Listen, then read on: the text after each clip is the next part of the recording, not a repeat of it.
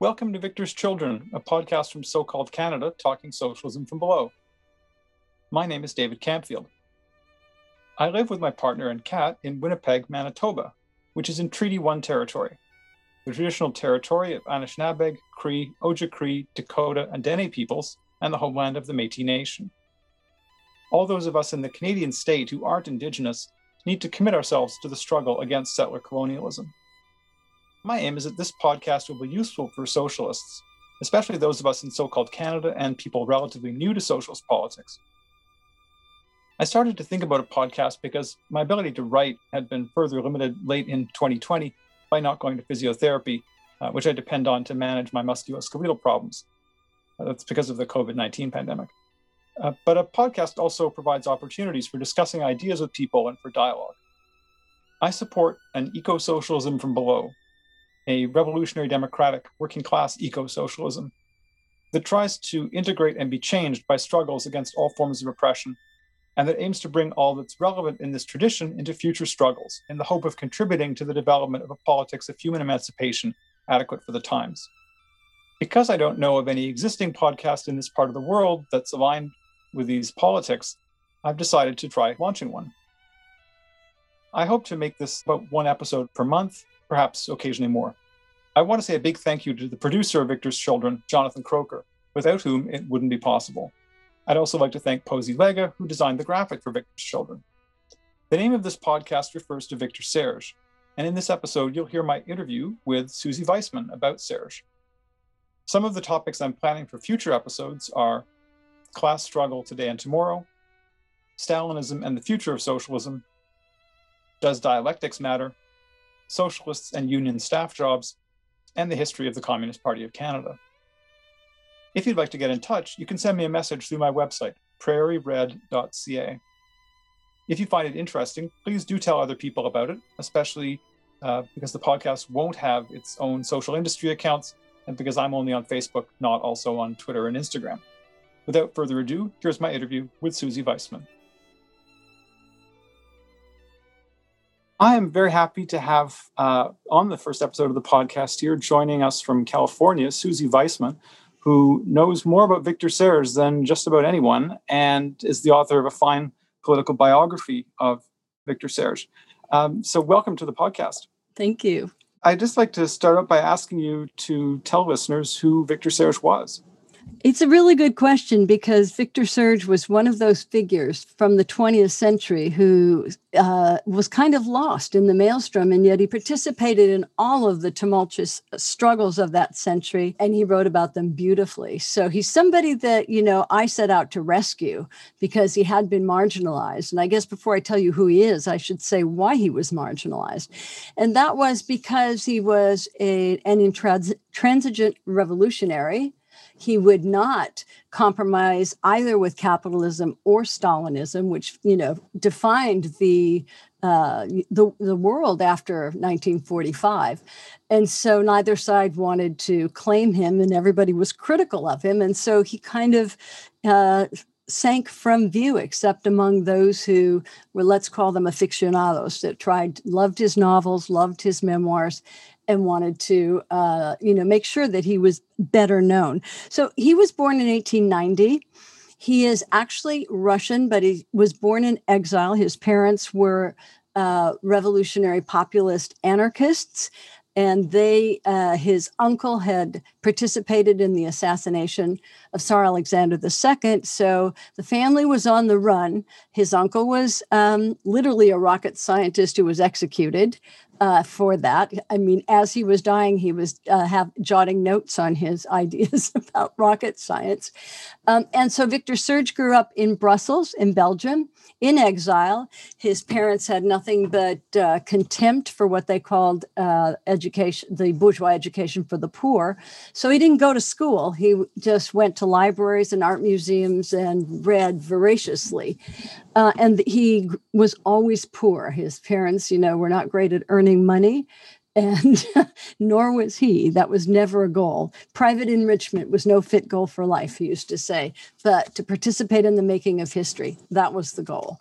And he became an anarchist early on in Belgium. He was already fed up with the stodgy socialism of the Social Democrats, who he thought liked to pass resolutions, but nothing more. And the anarchists, on the other hand, tried to put their beliefs into action and live life as if it was the society that they were trying to achieve. And then he, I'm probably going into too much detail, but he then joined a group of kind of anarchist bandits, the Bannot Gang. They robbed from the rich and financed their organization, but they ended up, most of them in prison and executed. And Serge himself was accused of being the ringleader of the group, even though he denounced violence. He happened to write their, most of the articles in their press. So he spent 4 horrible years in prison. Many of them in solitude in France. And out of that, he wrote his first novel, Men in Prison, which is really dark and hard to read, I find. But I met later people from the Spanish Civil War and other prisons and said that book spoke to them while they were there. Amazing that they had it. But then, so Serge in jail, and this is at the time of the First World War, was let out, and I shouldn't go through all the details, but he went to Spain, and he was he converted from being an individualist anarchist to an anarcho-syndicalist who believed that working class struggle was it, but distrusted power and distrusted parties and the state.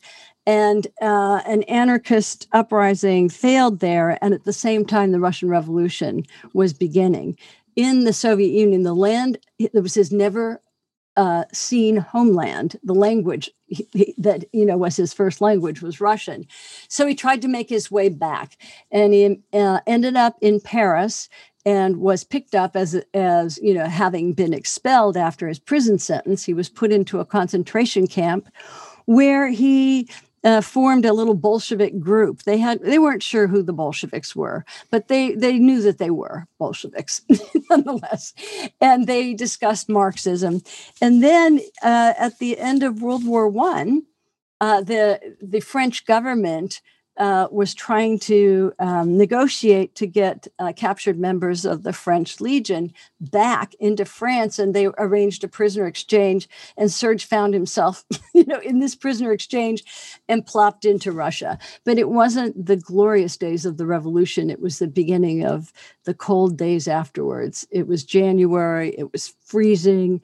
The Civil War was about to begin in 1918, and he spent the next until 1936 in the Soviet Union. And there he was incredibly active. He joined the Bolsheviks, but he criticized their departures from democracy and the ideals of the revolution while defending them against the counter-revolution. He ended up taking his stand with Trotsky and the left opposition. I don't want to go through the whole history, but he became an ardent left oppositionist. And he always said that the left opposition was not Trotskyist. We didn't believe in the cult of any leader. And it had as many, currents of thought as people. And they argued all the time, but they did have some, basic principles about commitment to Marxism and to international revolution, to the idea that the Soviet Union was but the first, but it was an international process, and that it couldn't be anything but democratic. Democracy was at the heart of the socialist project and inseparable from it. Anything that pretended to be socialism and was undemocratic just couldn't be socialist.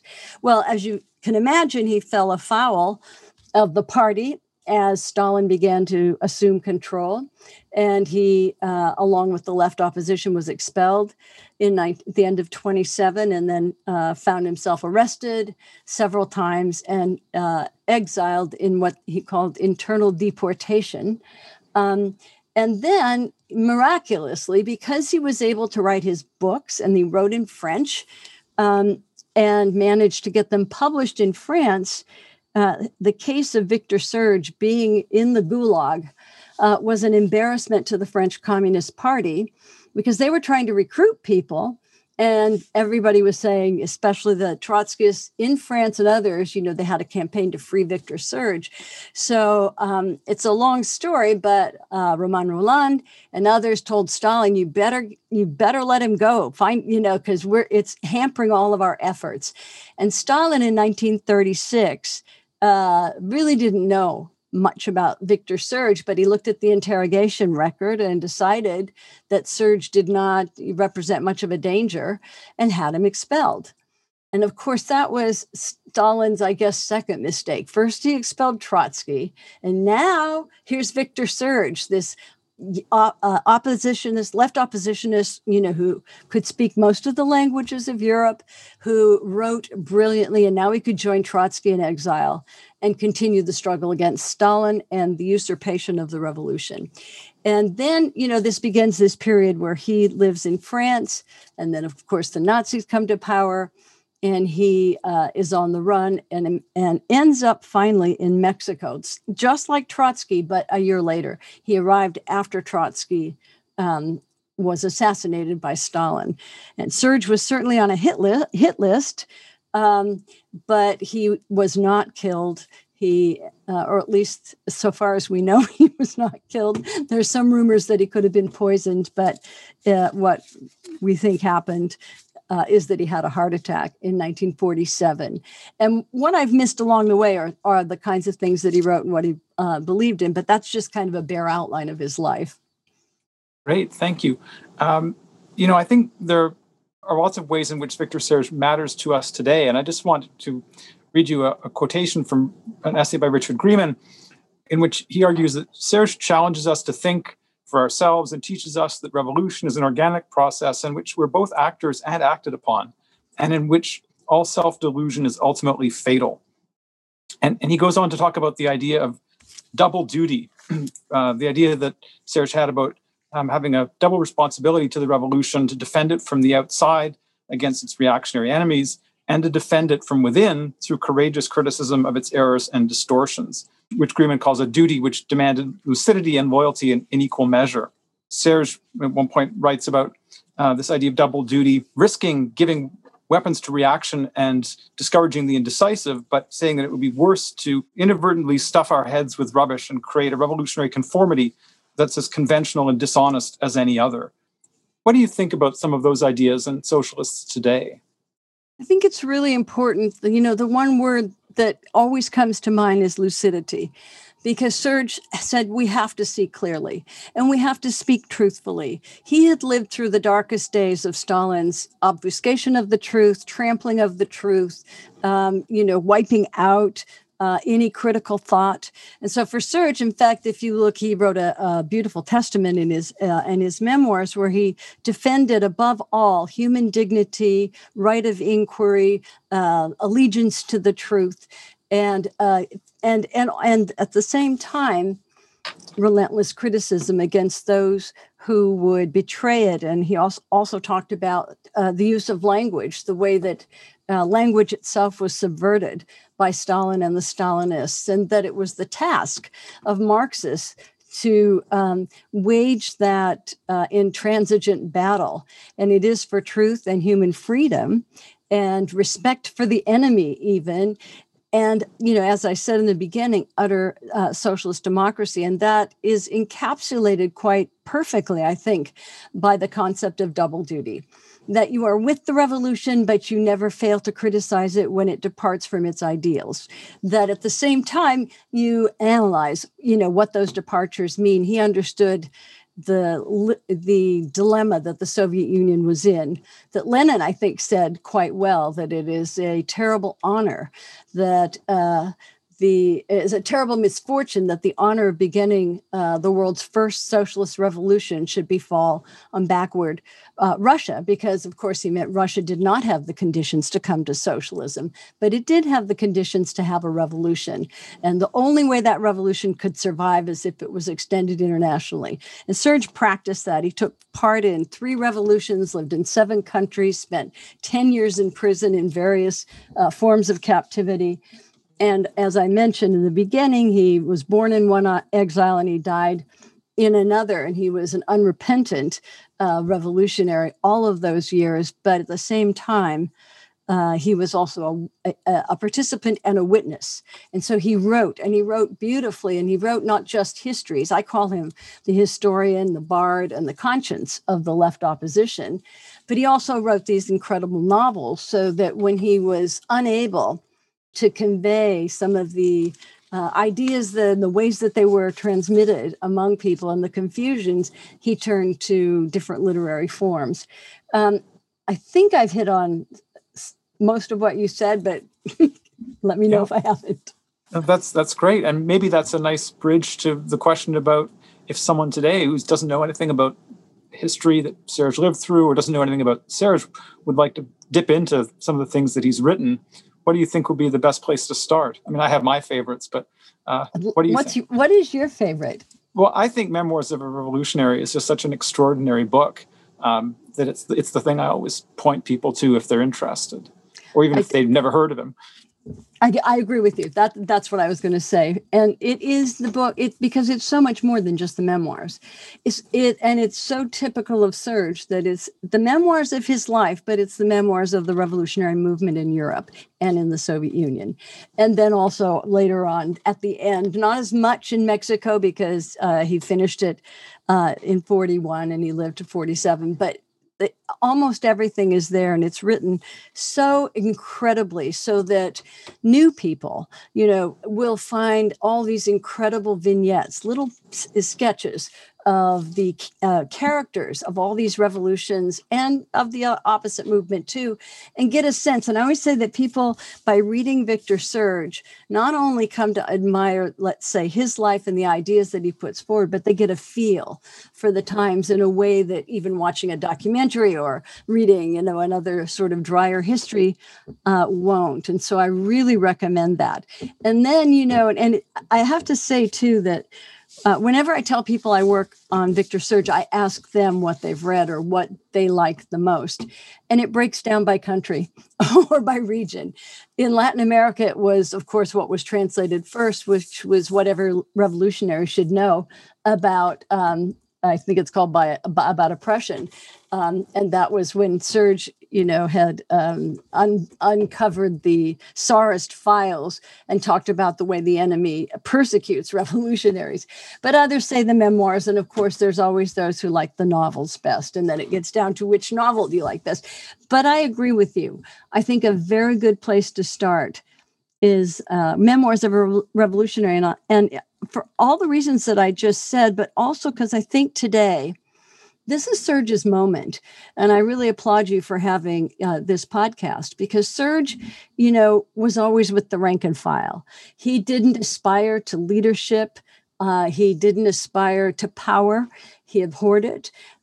He never succumbed to nationalism. He detested it. He was, his life was of an intransigent revolutionary internationalist, committed to democracy, which he found Soviet democracy was an incredible expression of. And today, when you think about the movements that grew up, especially after the Arab Spring and through Occupy, and then through, 2007 and 8, and then Black Lives Matter and everything else, Victor Serge, is someone that could speak to all of them, because he opposed statist, authoritarian, bureaucratic solutions.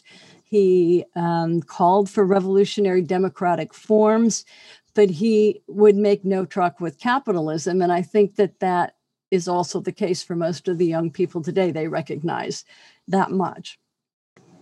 Yeah, I agree absolutely. And if someone wanted to read one of his novels, which one would you suggest starting with? Most people would say The Case of Comrade Tulayev, which is his sort of dialectical novel of the purges. You get a real understanding of it. I think, and I just reread Midnight in the Century, which it's wonderful. It's actually my favorite novel. It is mine too. But it does speak to who we are, David, and to the terrible story of the opposition in prison, essentially, and in exile. But so much comes through it.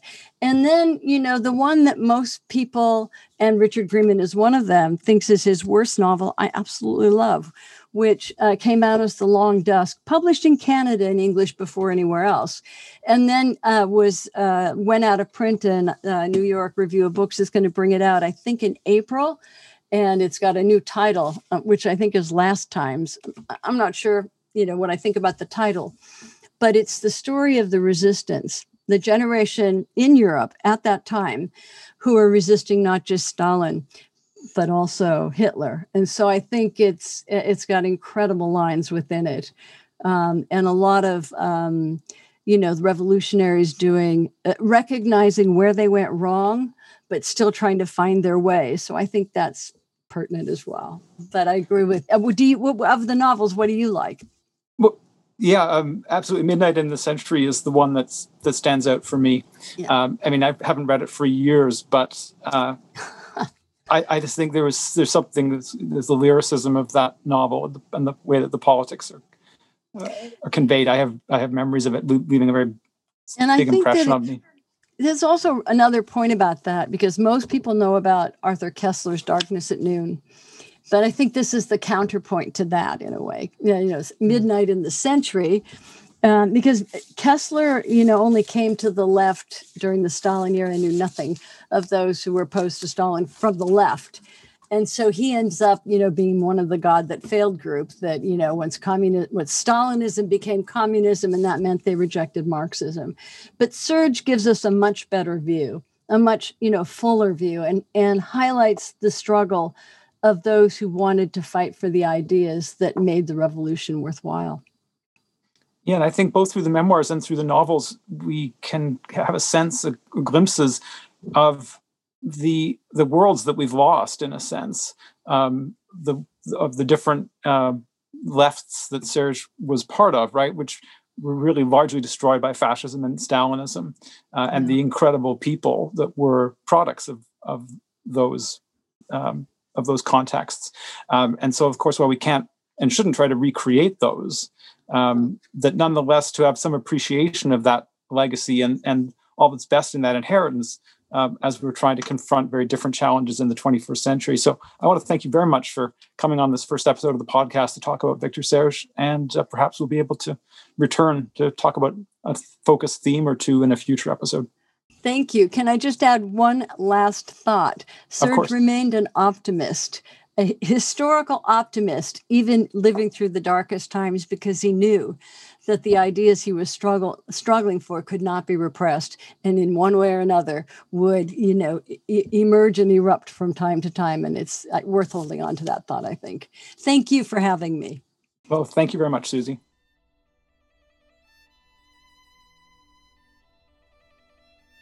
I hope you found the first episode of Victor's Children worth the listen. Please pass the word about it, and I hope you'll listen again.